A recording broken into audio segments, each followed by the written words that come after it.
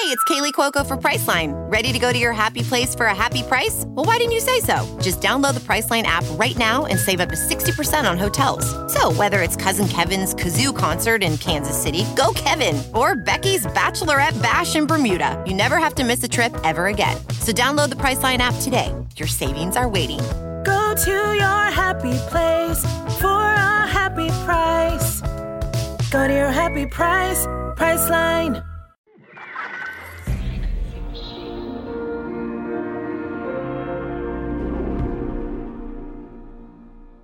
Stand by recap music, go. So the women beat back the many attempts to weaken Title IX, with Patsy Mink at the helm in Congress and Bunny Sandler behind the scenes galvanizing and organizing women. When the final attempt to exempt athletics, the Casey Amendment, is defeated, Congress finally approves the regulations for Title IX, how it will be implemented across the country, and schools are given 3 years to comply. Bunny gets busy working to provide information.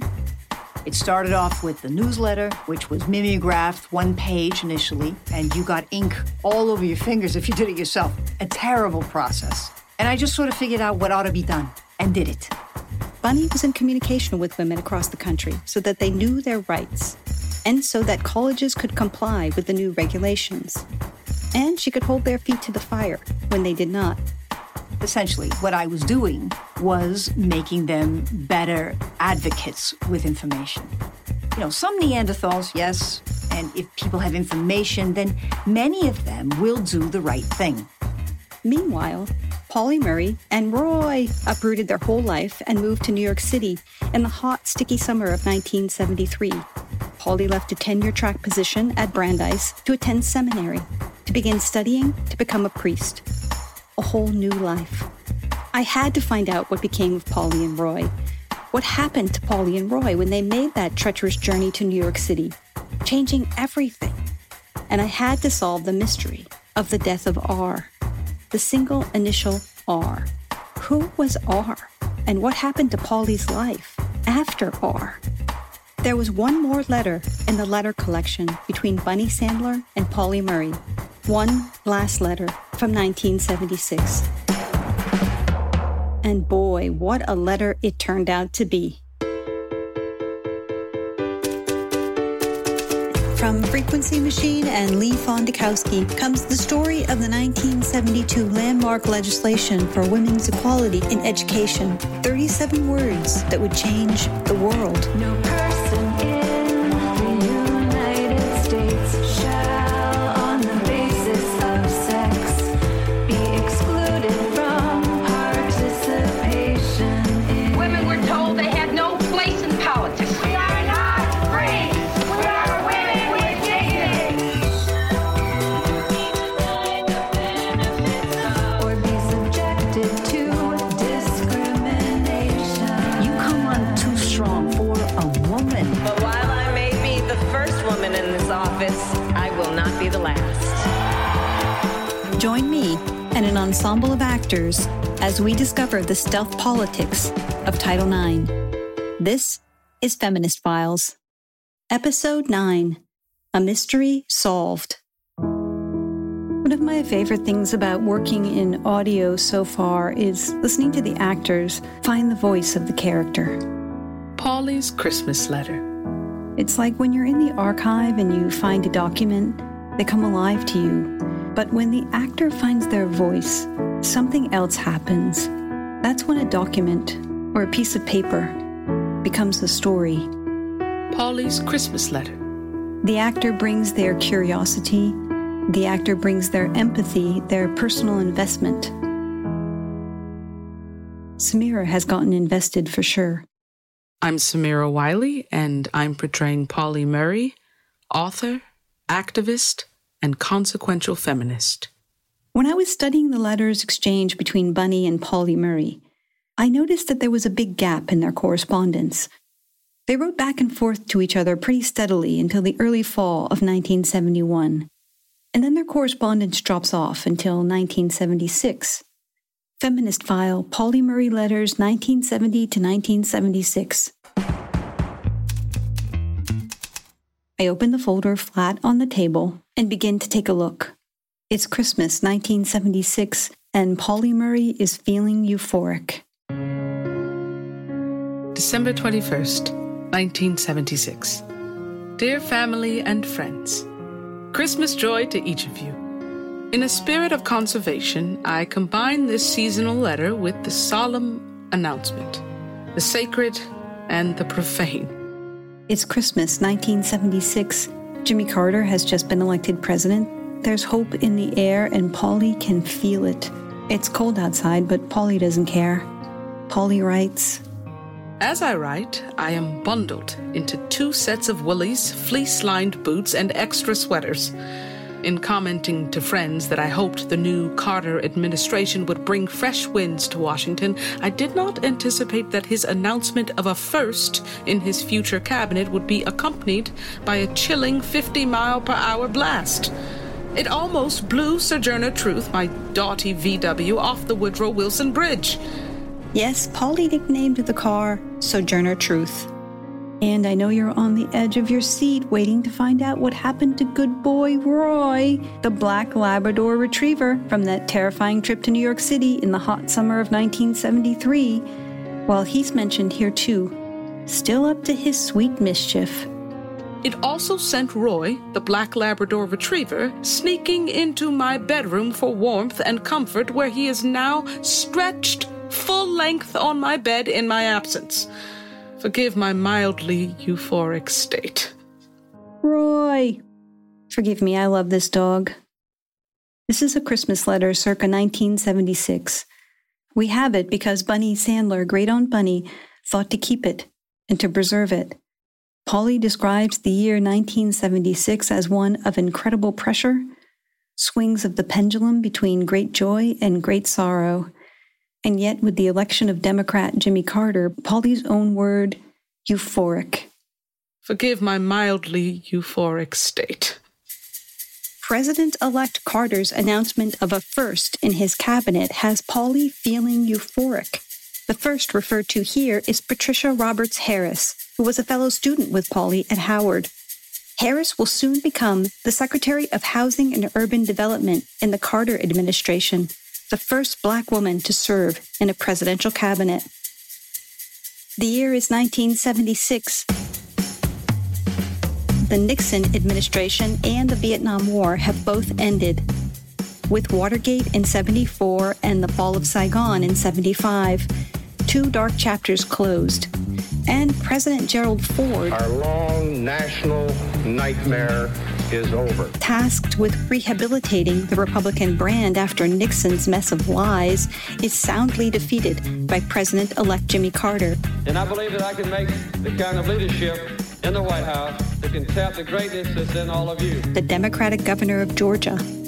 Teased as a peanut farmer and Sunday school teacher, Carter is a man of deep faith, both in the church and in his belief in a better America. 1976 is the year of the bicentennial, 200 years since the Declaration of Independence. Happy birthday, Uncle Sam!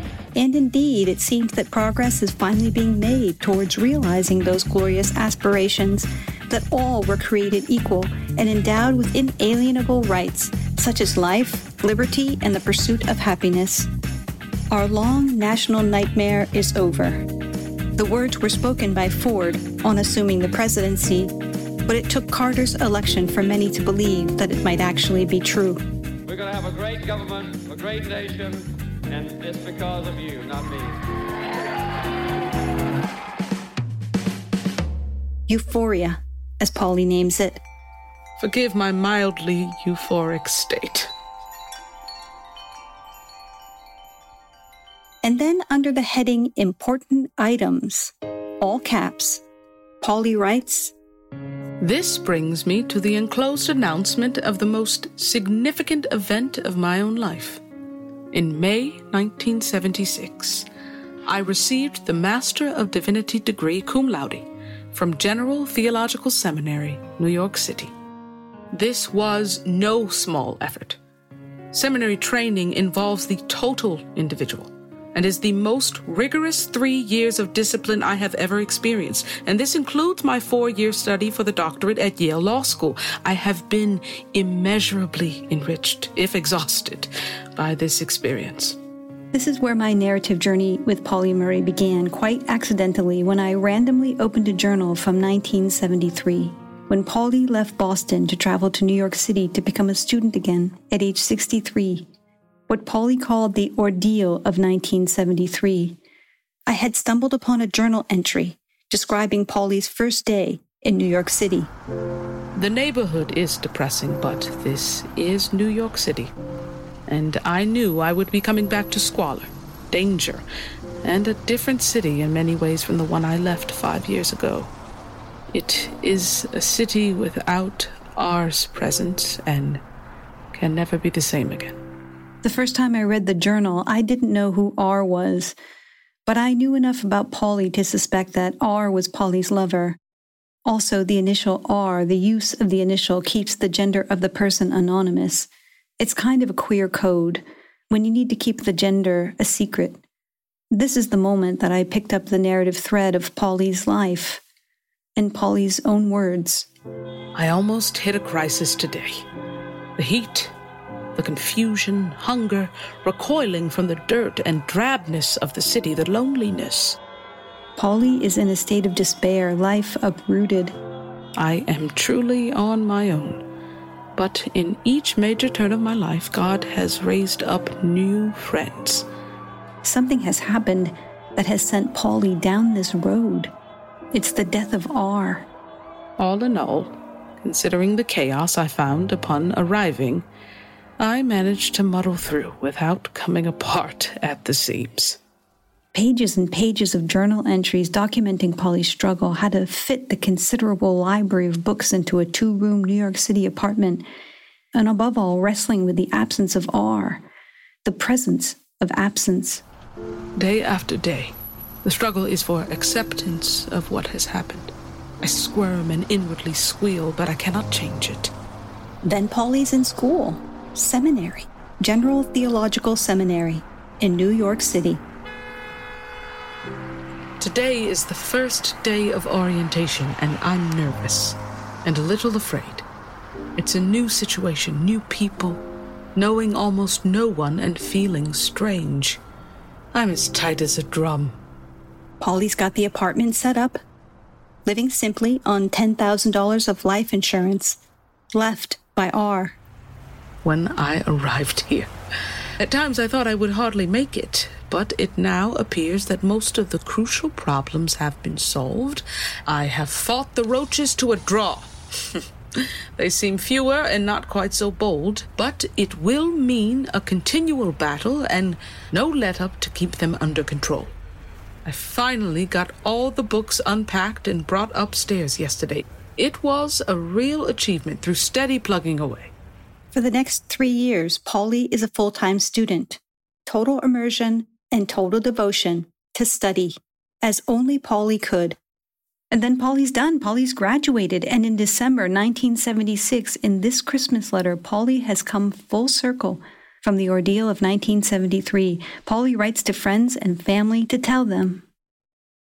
On January 8th, 1977, 10:30 a.m., at the Washington Cathedral, D.C., I will, God willing, be ordained a priest. Symbolically, I will be one of 6 ordinands, 3 men and 3 women, and the first Negro, my preference, woman, to be admitted into the priesthood in the Anglican Communion, USA. I invite each of you to join me in person, in prayer or in good thoughts during this solemn rite. It was a long journey from Hunter to Howard to UC Berkeley to Yale to now, and the decision to leave activism behind and become a priest. This is what happened to Pauli after Title IX. Many friends have asked me questions about my title and how one is to address a woman priest. The priesthood is so new to women in the church, we have not had time to counsel with one another and come up with a consensus with respect to the use of the pastoral word father. I cannot conceive of being called Mother Murray. Can you? Having left both the civil rights and women's rights movements behind, Pauli seems to be making the best of the limitations of medicine, science, and social stigma. Pauli claims a new identity. Academic clergy sometimes call themselves the Reverend Doctor, or just the Rev, etc. Since I worked so hard to get that Yale doctorate, I am retaining it. The Reverend Doctor. I assume that you will continue to call me Pauli. We have this letter. This letter was found in the feminist files of Bunny Sandler, Bernice Bunny Sandler, Great Aunt Bunny, where the series began. Take care of yourself. The women's movement needs you. Write on and on and on. With much love, Bunny. P.S. Someday I am actually going to write you a short letter. Both Bunny and Pauli donated their papers to the Schlesinger Library. Bunny had the foresight to put their correspondence together so the letters could be read side by side. Finally, a theological statement is in order. Theologies speak of God moving in history. My ordination as a Negro woman priest comes some 172 years after the first Afro-American male priest was ordained in 1804 at the age of 58. I am only 8 years older than he was at the time, and thankfully, my approval for admission into the priesthood has come 1 month after the absolute minimum of service required. Absalom Jones, our first black priest, had to wait 10 years, 1794 to 1804. As I endure the period of waiting for this event, a period of testing, every breath a prayer, I reflect upon this historical sequence as well as upon the history of the early Christian church. The Holy Spirit in our church moves slowly at times, but it does move. In the hardbound journal written in 1973, Pauli wrote, "The inconceivable has happened." And then for pages and pages and pages in the journal, Pauli is in mourning for R, the single initial R. I needed to know if my hunch was right, that the mysterious R was Pauli's lover, so I turned to Pauli's biographer, Rosalind Rosenberg, to find out. Who is R? Hold that thought a moment while we take a brief intermission. I spoke to Rosalind Rosenberg by phone. The recording wasn't great, so I asked actor Susan Burns to read the transcript for us. This is some of what Rosalind Rosenberg said when I asked her, who is R? Renee Barlow was the manager at Paul Weiss, the law firm in New York, a liberal law firm in New York.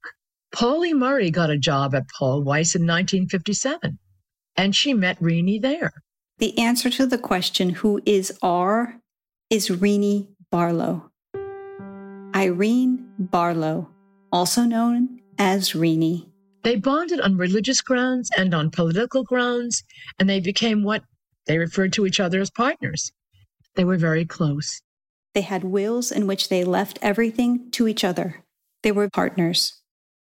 Renee was an immigrant from England, working class, worked her way through school.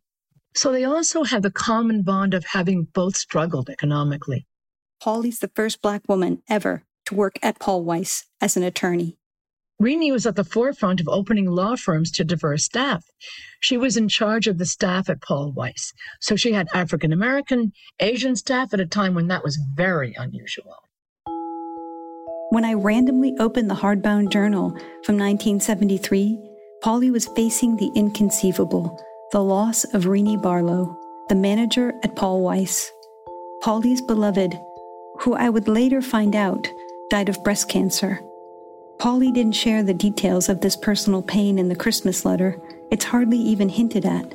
But in the journals left behind, you can see and feel the real toll, the real cost of a life dedicated to social progress. How much work, how much disappointment. The Christmas letter continues. For one in whom the problems of race and sex meet, who is committed to individual human rights, and who desires to be a force in liberation and reconciliation. I walk in the tradition of people of color who have broken new ground and opened opportunities for others because they were women and men of great faith. On January 8th, 1977, I would like to share the reaffirmation of this faith with all of you. Love and prayers. Polly. And then, in the letter, Polly gives very detailed directions to the house in D.C. Bunny was invited to the ceremony. Maybe she went. There's a photograph in the archives at the Schlesinger, Polly and Bunny Sandler. They're at a party, and they're kind of smiling for the camera. Consequential feminists, the nerdy revolutionaries. In Polly's case, fighting for women, fighting for Black women, and all the while very privately dealing with profound questions about gender identity. This is Rosalind Rosenberg. She went to law school to become a lawyer at a time when only 1% of all lawyers were women. She earned a PhD in law at Yale in 1965, so that she could insist that people not call her Ms. Murray, but rather she always insisted from 1965 forward that people call her Dr. Murray. She became a priest for complicated reasons. I don't want to reduce everything to her gender identity struggles. She became a priest because she was a very religious person and because it was a way of dealing with her grief over the loss of Renee. But she also became a priest because it was the last frontier of opening up a world that had long been closed to women. Polly was one of the very first women to become an Episcopal priest, and the first Black woman to become an Episcopal priest. And I can imagine she, with her short hair and her priest garments, she was sometimes called Father Murray. I'm sure that pleased her. So in the sense of performing masculinity in the only ways that are available to her, becoming a priest makes perfect sense. My process in the archive was really the opposite of Bunny Sandler. It wasn't scientific at all. It wasn't data-driven. It was random, messy, accidental. It was pretty gratifying knowing that I had figured out a part of history on my own, that I accidentally discovered Polly's motivation to leave everything behind and become a priest. I sat and did my research at the table in the corner of the reading room under a portrait of Polly Murray, wearing the priest's vestments. I'm not a trained historian. I'm just fumbling my way through.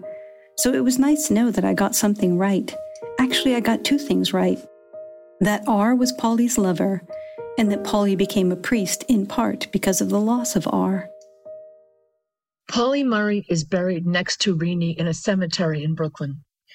They were each other's family, and in a way that was not understood at the time as legitimate. But today, I think, resonates with people as a choice. So they were each other's family. I had asked if it was Greenwood Cemetery. It wasn't Greenwood, it was Cypress Hill.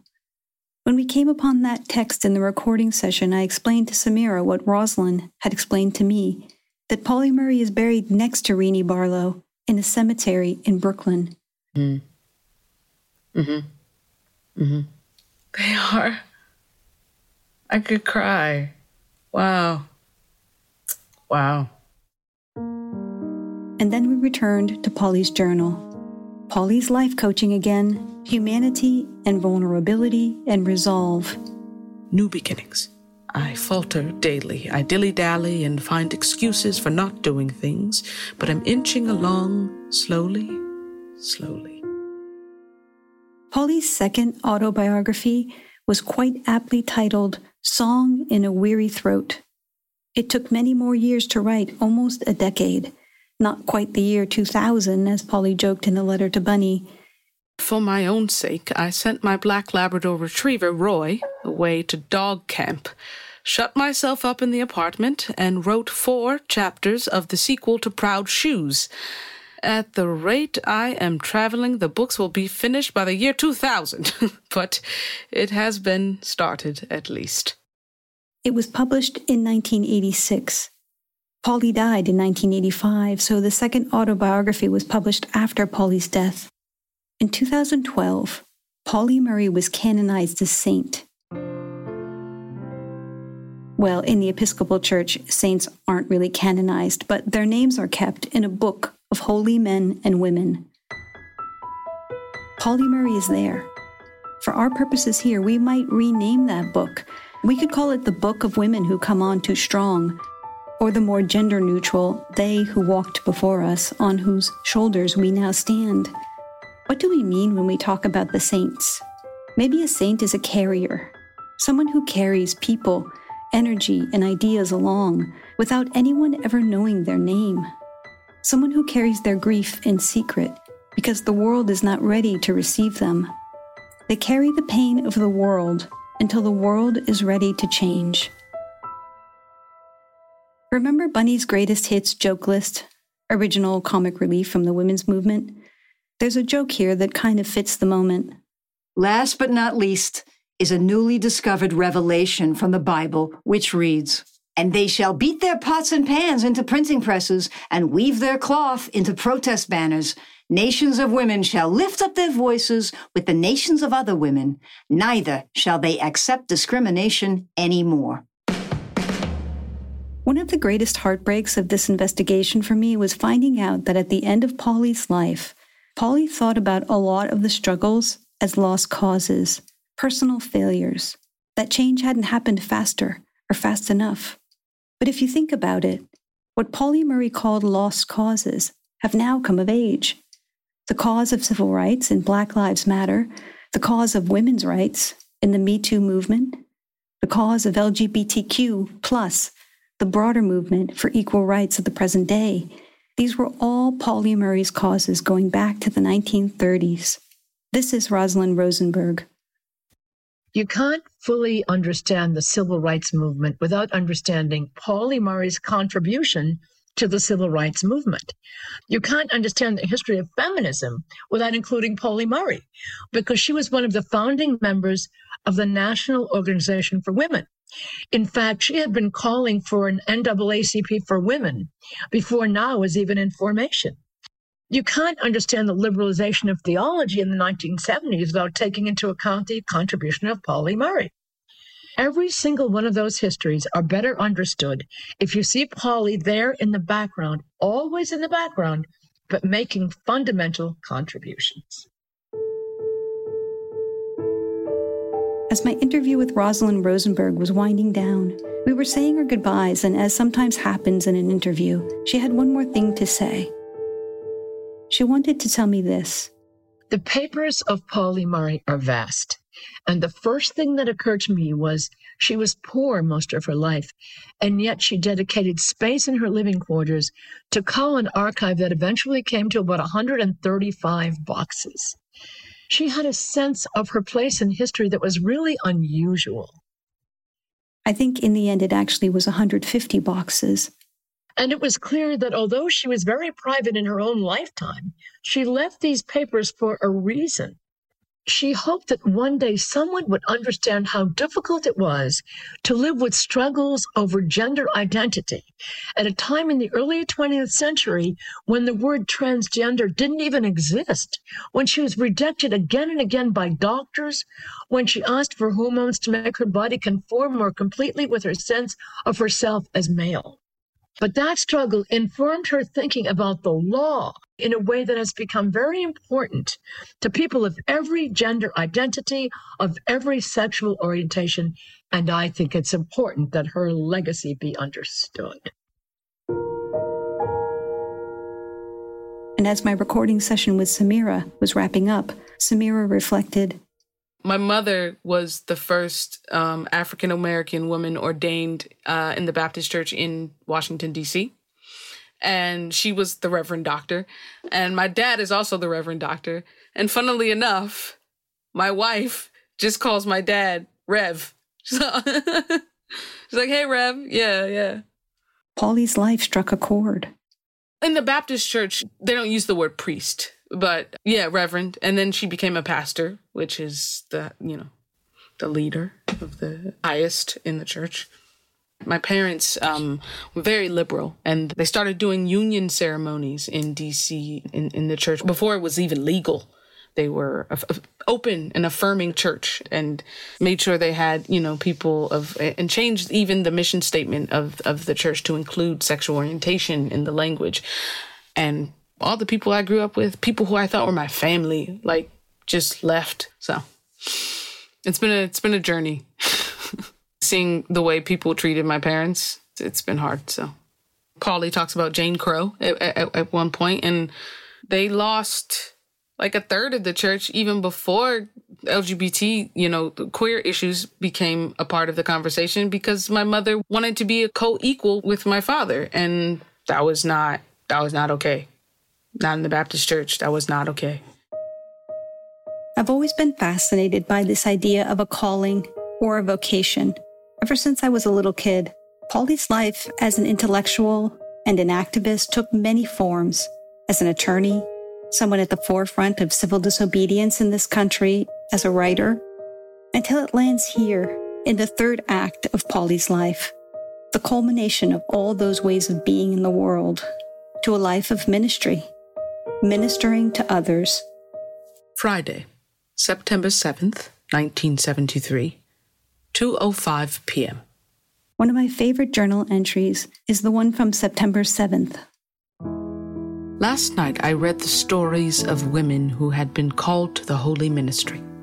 Although the circumstances varied, the same theme ran through almost all of this description: hesitancy, fear, sometimes attempted evasion, but a relentless pursuit of that inner voice until there was surrender to the will of God. I recognized the similarity of these experiences to my own. In my case, it took a catalytic and catastrophic event deeper than any I have ever known before to bring me face to face with the issue. I would probably have not recognized it had I not been shaken loose from my mooring and seemingly cast into the depths. All the love and concern centered upon the one must now be shared with many, and it seems best if I simply surrender my anxieties and be led from one step to another. And I often feel like a frightened child, lost, afraid, hardly daring to admit how uncertain I am about everything, learning to walk all over again. Samira and I talked about this idea of a calling and what that means to an artist. I'm so happy you said that. Yeah, I'm so happy you said that. I mean, honestly, having my parents, be in the ministry and having that be really, since both of them were there, my only point of contact with choosing a path for your career, I have always thought about my own work as a ministry, because that's just what I know, So I definitely feel called to do this, and I think that's from them, It was Rora Brodwin who first proposed the idea that we should have female American heroes, mythological figures, someone to pray to. So if you're listening out there somewhere in the blue ethers, St. Paulie and the countless others who walk with and beside you, and the ones left behind too, who are still waiting for justice, please hear our prayer. Our next and final episode will be the finale, where we'll find out what happened to Bunny Sandler, Patsy Mink, and Edith Green, and how the future of Title IX is still being written.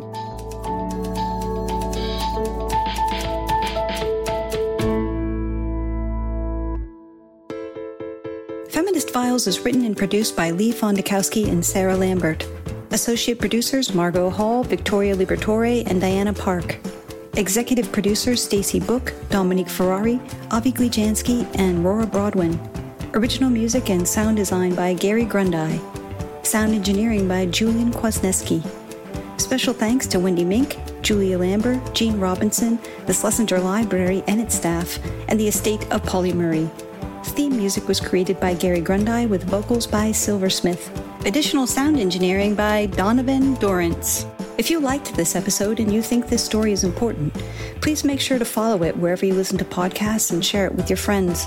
It'll help us make sure these women are recognized for their contribution, and it will help us raise awareness for Rise Up, so that the future of women's equality around the world looks a little brighter. For more information, go to frequencymachine.com/feministfiles and featuring the Feminist Files Ensemble. I'm Mercedes Herrero. I'm Amy Hill. I'm Samira Wiley. My name is Margot Hall. I'm Alex Grubbs. I am Christina Sajou. My name is Ryan Nicole. I'm Victoria Liberatore. Hi, I'm Chris Rickett. I'm Ronald Pete. I'm Jules Latimer. I'm Susan Mara Burns. I'm Jodie Foster. This is the origin story of Title IX.